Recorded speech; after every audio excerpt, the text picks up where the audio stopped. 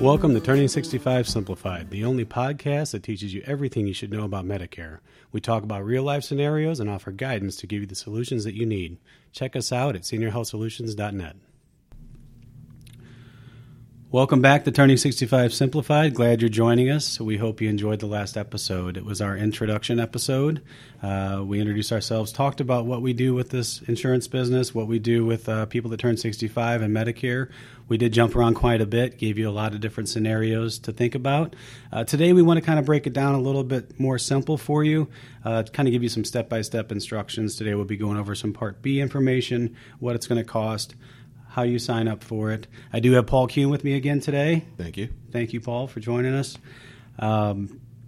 Last episode, I talked a little bit about myself. Paul did introduce me. I got a chance to talk about myself, how I got into the insurance business, what I liked about it, and we never got that from Paul. So, Paul, why don't you tell us about yourself and how you got into it?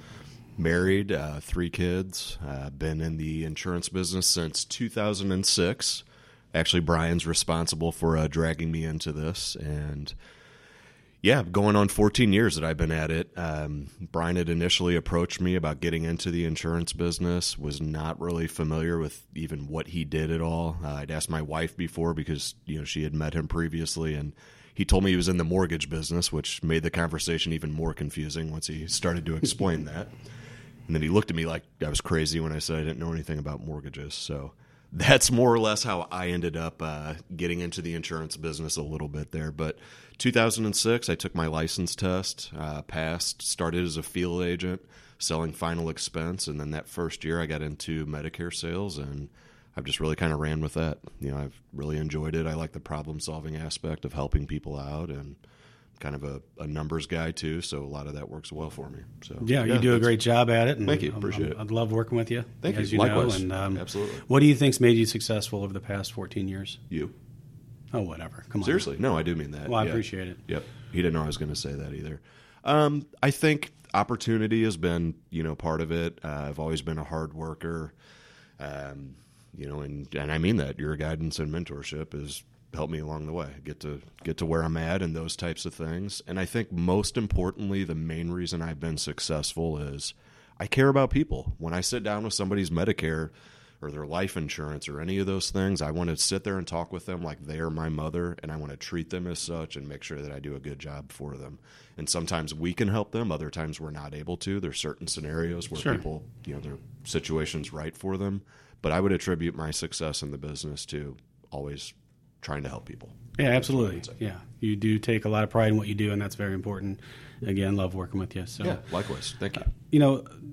Talking about turning 65, some of the first questions that come up with people, where do I start? Right? You get that a lot, yeah. Yeah, some people are already at Z. Well, I don't know what plan to pick, and let's start at A. Let's start with the first steps, not overwhelm yourselves. So take us through, somebody gets their letter that they're eligible for Medicare. What how does that work? Yeah, how does that work? Well, I'll start with this. Here's kind of a good way to not have it work. And actually, coincidentally, ended up being a friend of mine's father showed up at our office about 2 years ago. And he said, "Hey, Paul, I need to get my Medicare stuff going. I need you to help me." I said, "When's it supposed to start?" He said, "Tomorrow."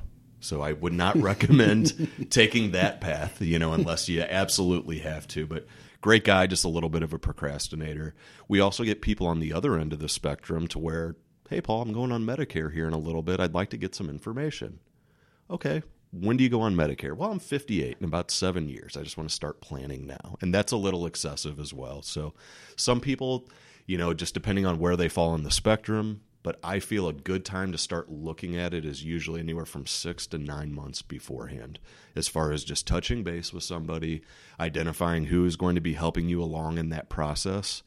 And the first thing that you really need to address is what your options are going to be whenever you retire or go on Medicare. Maybe you're already retired, but if you have other insurance, that you're possibly able to keep, that's going to be one of the first things that you'll want to take a look at. And if that's an option for you, we will sit down with people and compare those two.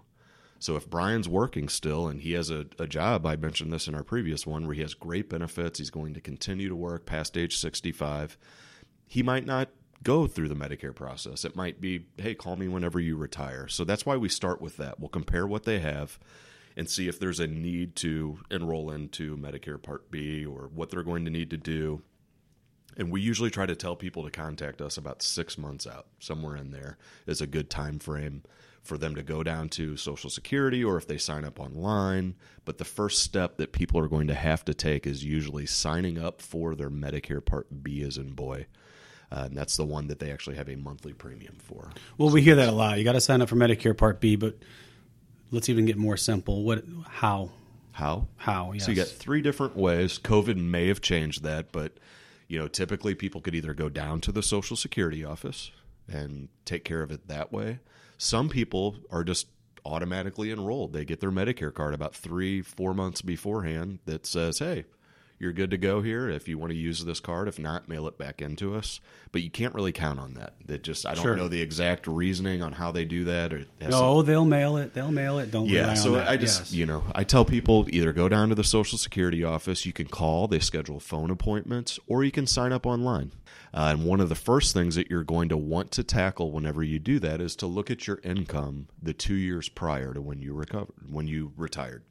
So if it's 2020 and your Medicare is going to start, the federal government will look at your 2018 income to see what you will have to pay for your Medicare. So that's one of the steps that you're going to have to address whenever you get signed up for Medicare. You're going to want to know what your premiums are, where you're going to fall. And besides Part B, your Medicare Part D, your prescription drug benefit, they will charge you more, and your Part B, they will charge more if your income exceeds certain thresholds. So one of the things that we will help people with, and I've helped a lot of clients with this, I had a gentleman that had sold his company, and he had a very, very large amount of income in one particular year. Well, his income is not that way, and he had other expenses and things like that. His income showed over $1 million for that 1 year. He was going to have to pay hundreds of dollars over what most people pay for Medicare.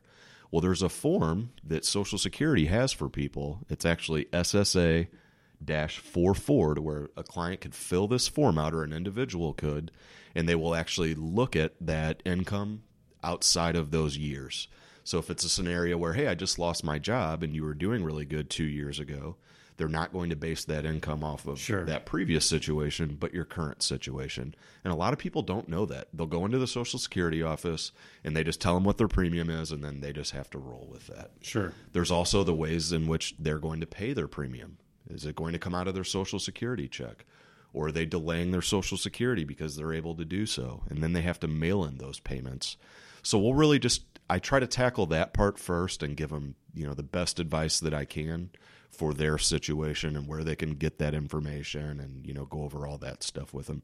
That's one of those things that I feel we do above and beyond. Sure. There are other companies that I know that, hey, once you get Medicare in place, go ahead and call us then, and then we'll address it. We try to help them from the very first step all the way to the last one. So is there a form to fill out, or just a phone call that they need to make? If they go to the Social Security office, what should they bring with them?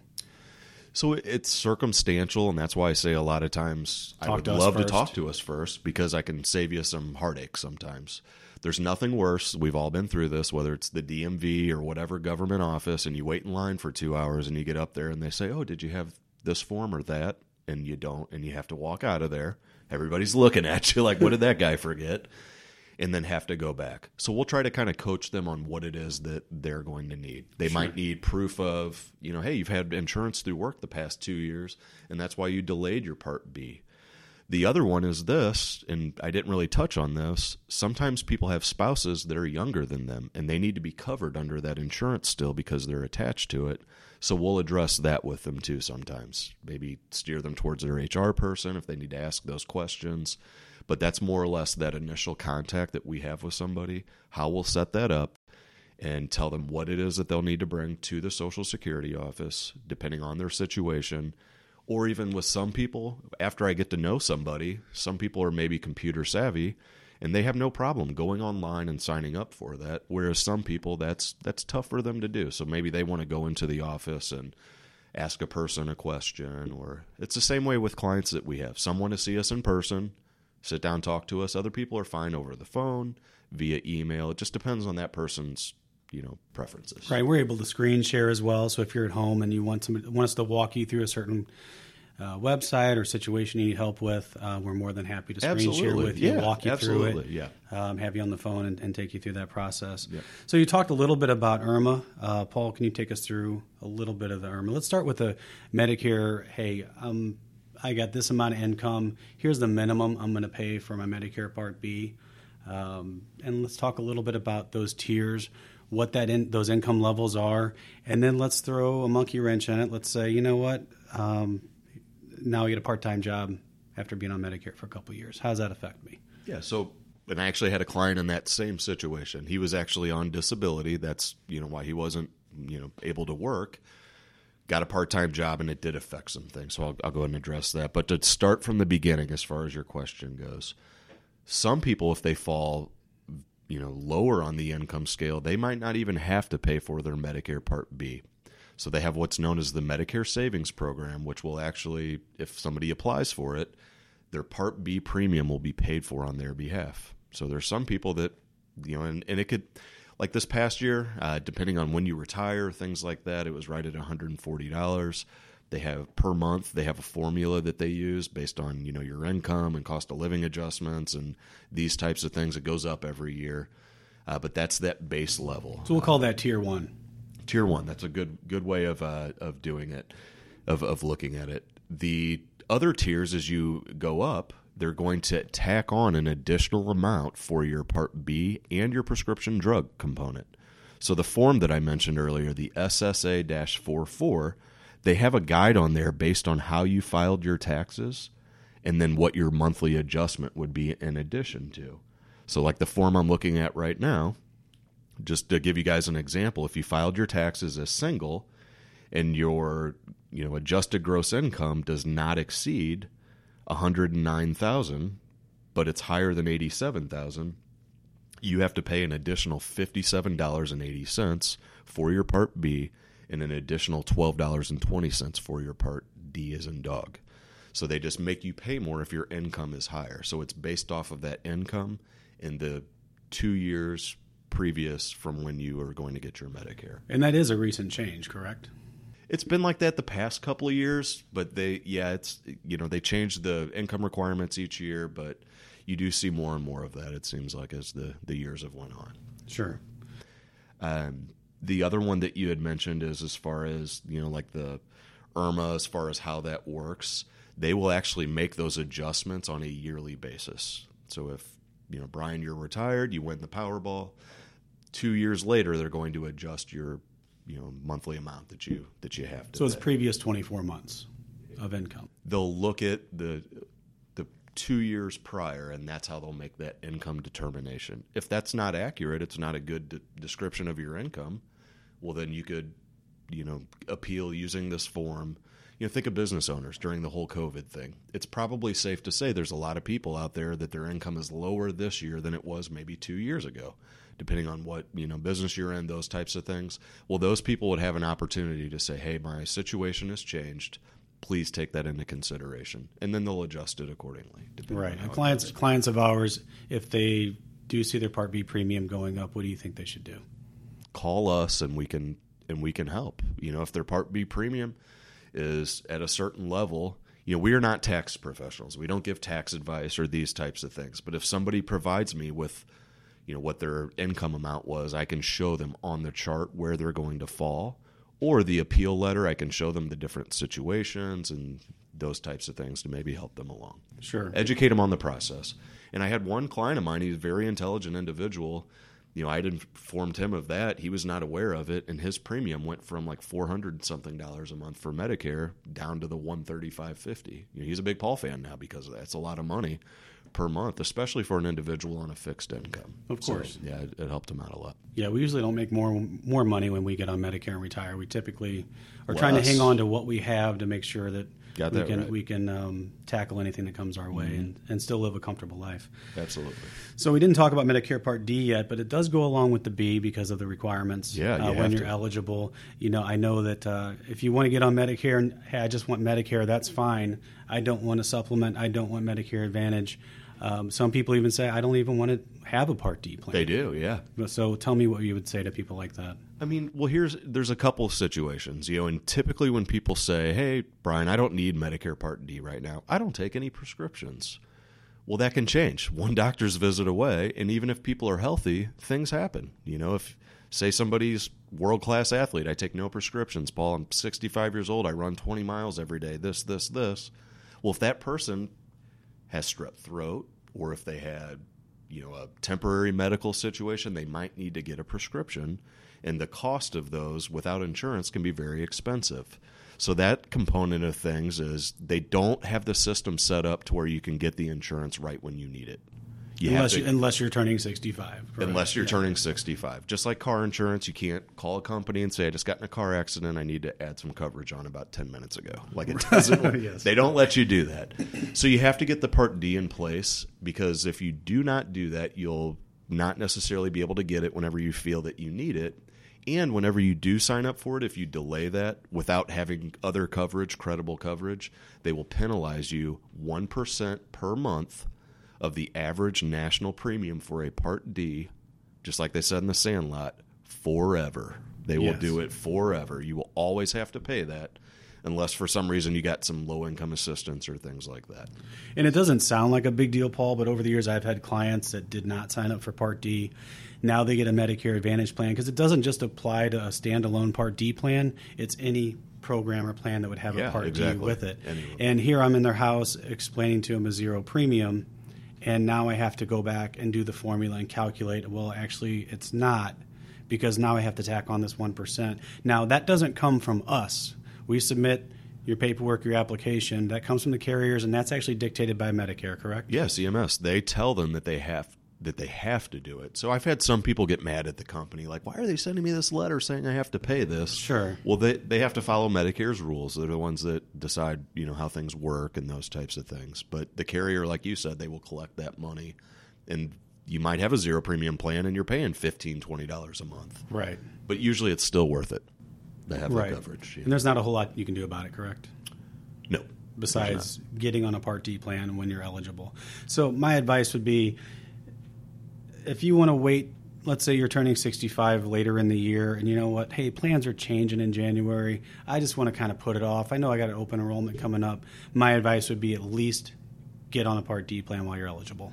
Correct. And there are options that you can get it at very low cost or no monthly cost. Sure. Just depending on what you have going on, your income, what type of plan you pick.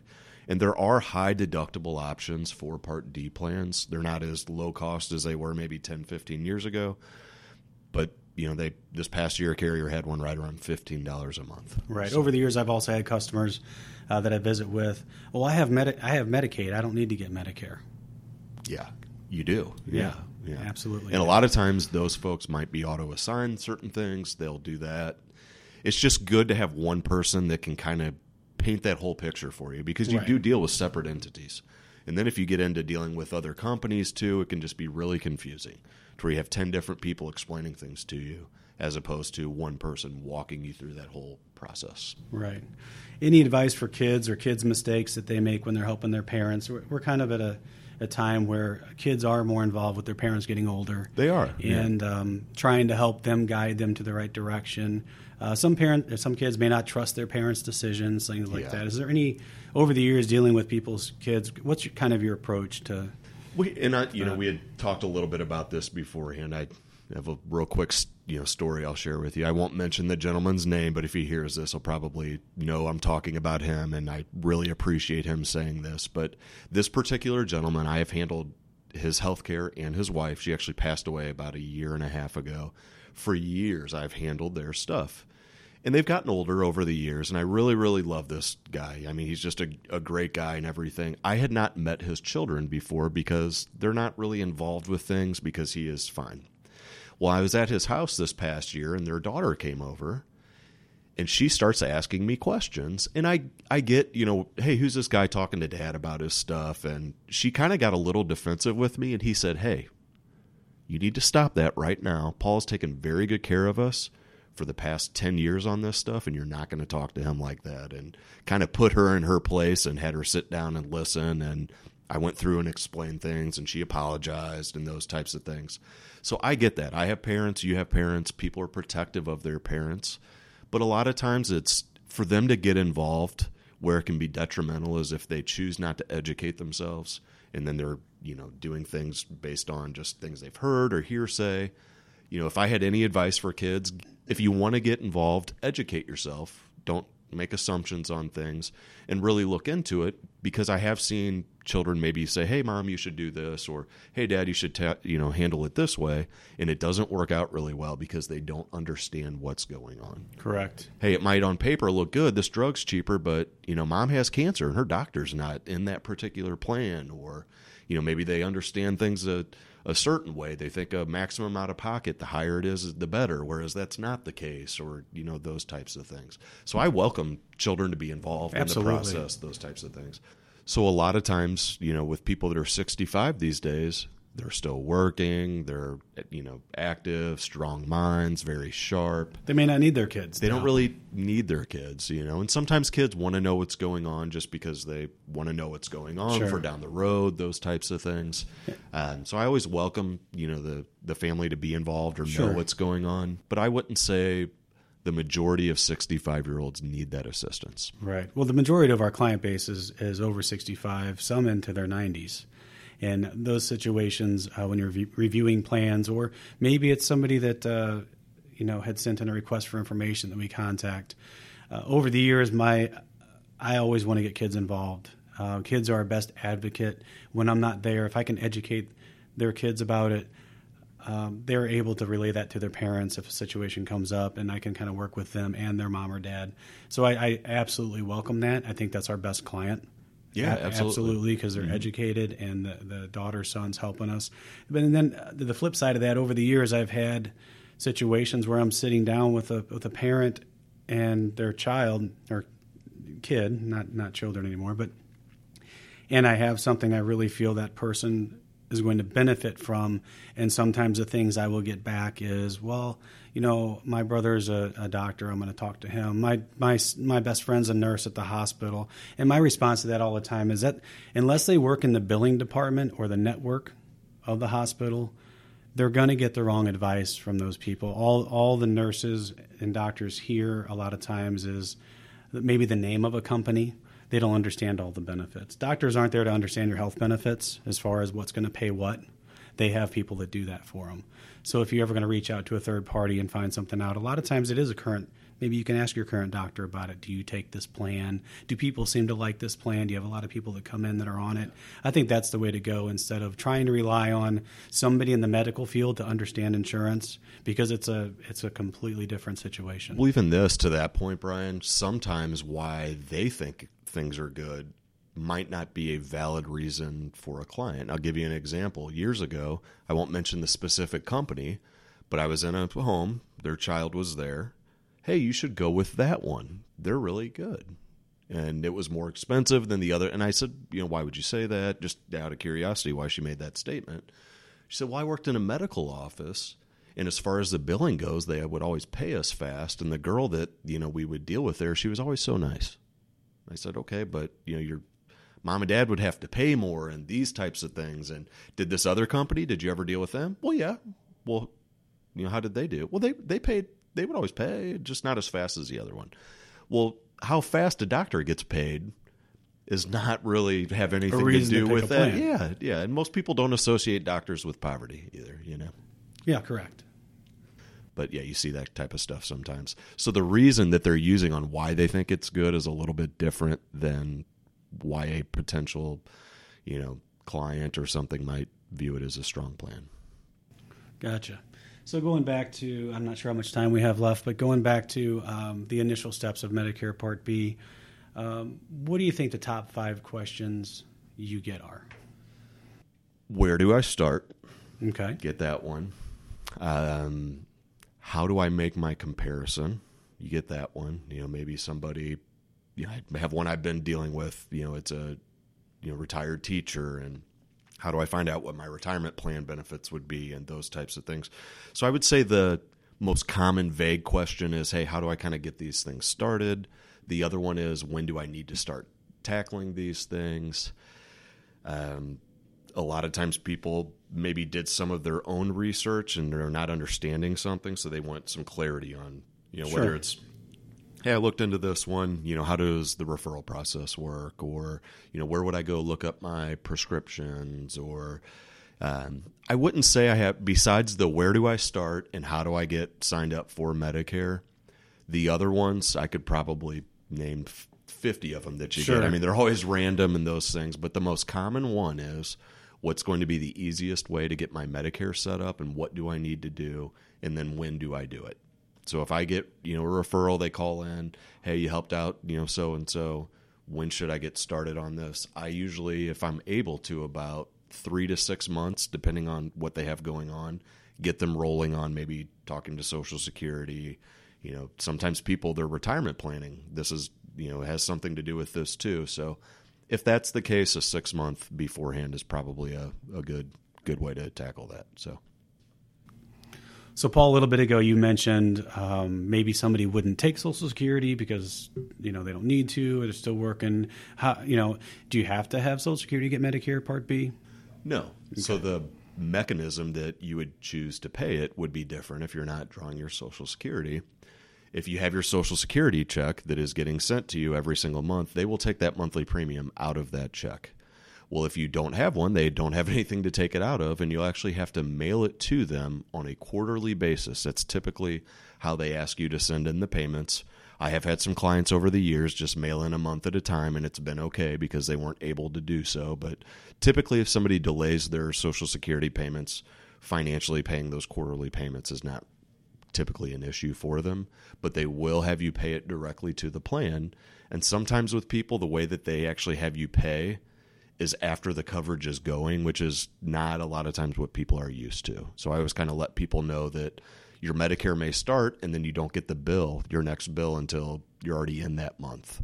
In most insurance, we're not used to that. Like if you get car insurance, you pay for it right then and there that day usually, or whenever the coverage starts, that's when you would It's more pay. of a pay-as-you-go with that. Exactly. Whereas with this, you might get a little bit of coverage before you actually have to make that payment and send that in to them.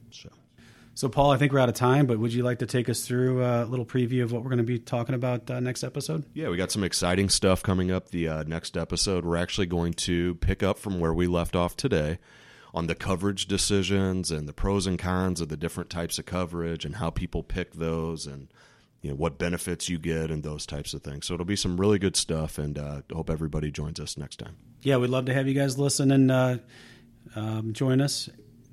As always, we would love to have any type of questions you have. There is no dumb question in this business. I guarantee you can't ask one that I haven't heard yet or Paul hasn't heard yet. You can do that on our Facebook page.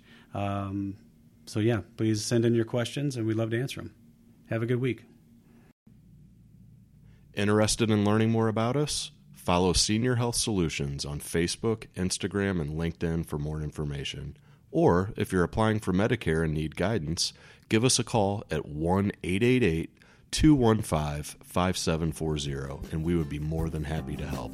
See you next time on Turning 65 Simplified.